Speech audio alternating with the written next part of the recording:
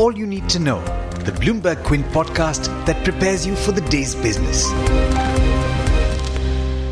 Good morning. You're listening to the Daily Morning Update from Bloomberg Quint, and I'm Alex Matthew. Today is the 6th of February.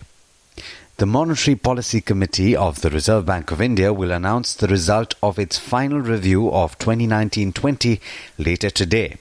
This has been keenly watched as it follows so quickly after the presentation of the Union Budget on Saturday.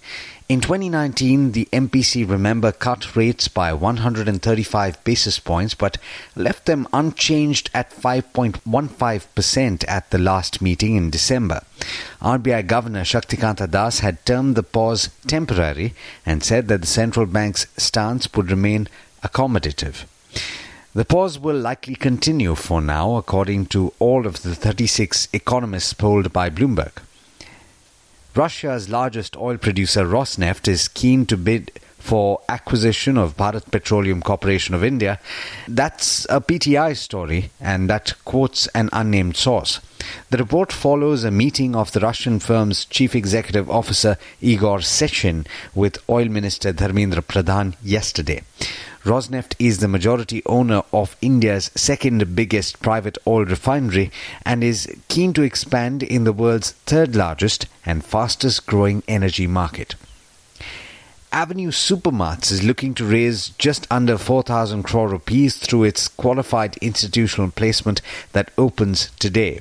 The parent of the D-Mart chain of supermarkets will issue up to 2 crore shares at a floor price of 1,999.04 rupees apiece. That's according to its stock exchange notification. The company can also choose to offer a discount of up to 5% to the floor price.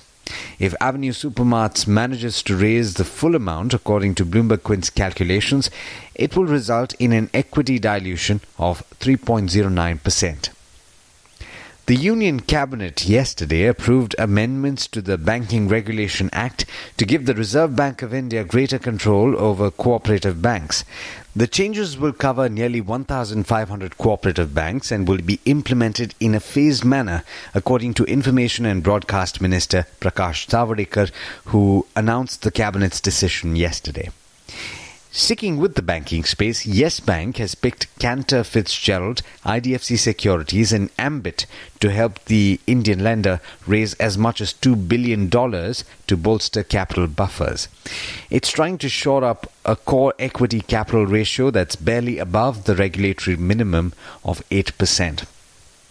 Here's an update on the coronavirus. U.S. health officials are preparing for more evacuees from China to arrive at American military bases, and the World Health Organization pushed back against suggestions of imminent breakthroughs in the development of vaccines or treatments for the coronavirus.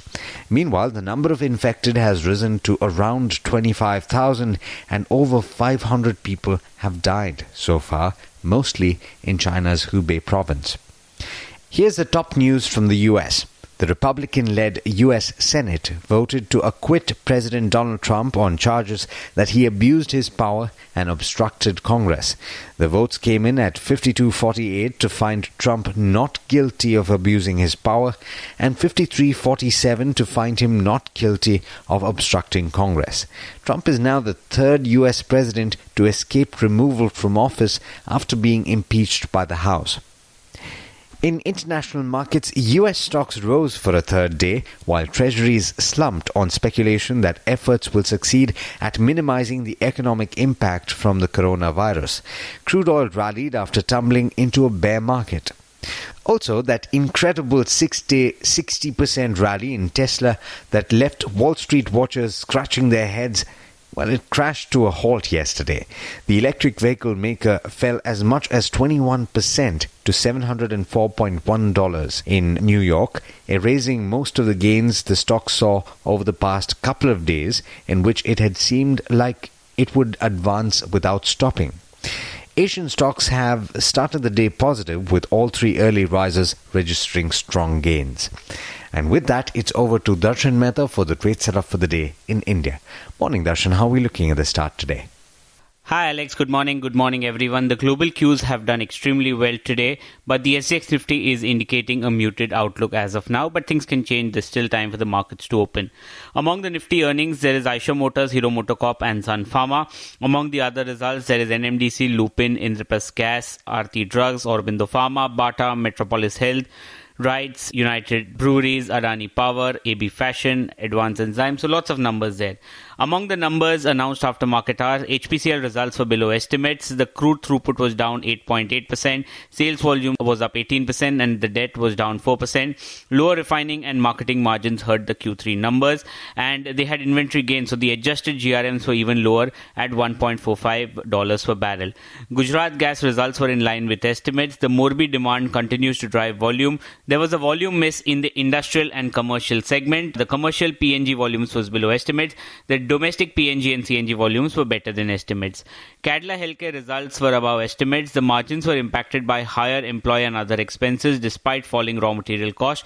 Better than expected sales were seen in the US and API segment. So that is something that aided growth. Ajanta Pharma also results much better than what was anticipated. DV's results were in line with estimates. CCS business was flat, which impacted the revenues. The other businesses did well. The gross margins also expanded as the company partly commissioned its new facility. Indiabulls Housing Finance, NII was down 51%, profit down 44%. The loan book fell 21% YOY and 5% QOQ, and disbursements were down 6% QOQ. Pratap Snacks, revenues up 17%, profit down 32%, EBITDA down 2%. Higher employee cost and rise in palm oil impacted the margins. Avenue Supermart is looking to raise close to 4,000 crores from the issue of up to 2 crore shares via QIP. SBI has completed the divestment of its entire 7.4% stake in Equifax Credit Information Services for 68 crores. ITI has withdrawn its FPO issued due to the market conditions. Westlife Development, in which Kuwait Investment Fund acquired 9 lakh shares, Sundaram Mutual Fund acquired 14 lakh shares. The promoter was the seller. Spandana Spurti, in which Alberta Teachers Retirement Fund acquired 14 lakh shares, JM Financial was the seller. Some stocks in which price band has been revised from 5% to 20% is ITD Cementation, Magma Fincorp and Sterling and Wilson Solar. And in brokerages, Bank of America Merrill Lynch has initiated on ICICI Pru with a buy and a target price of 565, on SBI Life with a buy and a target price of 1116, and HDFC Life with a buy and a target price of 667. But there's much more you need to know before trade actually starts. For that, log on to our website bloombergquint.com and click on the All You Need to Know tab and you will be prepared for morning trade. Thanks, Darshan. And as always, thank you all for listening in. This is Alex Matthews signing off. Have a great day. I hope you enjoyed listening to All You Need to Know. Did you know that you could listen to the show on the IVM Podcast app?